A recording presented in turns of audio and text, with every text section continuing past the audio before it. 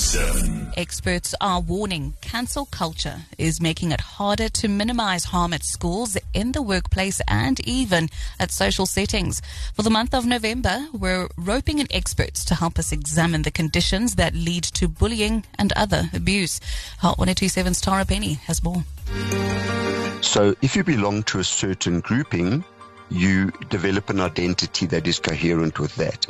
And if you don't, that's when the bullying tends to arise. Luke Lambrecht is a Master of Sciences in Child Health and specializes in neurodevelopment and child protection. He says for all the alleged wokeness going around, we've never been more driven to separate people into two distinct groups. There is a showing of people who were victims historically, so members of various communities based on race and gender, etc.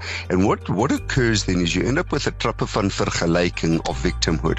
He says by boxing people into these two categories, it's stopping much needed conversations even before they start. Certain things about you, so your gender expression, your sexual orientation, and your race all coincide. If you have certain levels of interaction, you have more claim to victimhood than others. Equally, there are, on the other side, there are certain levels of intersectionality, for example, maleness and whiteness, that if those two things intersect, you are almost inherently part of the original sin and you are a perpetrator almost by default and can never take the perspective of the other side. And he warns people end up on the rubbish heap far too quickly. So those degrees of victimhood create very difficult binaries, because when you attempt to have conversations about it, it's that you can't take the perspective and you simply get cancelled. Tara Penny, Hot 1027 News.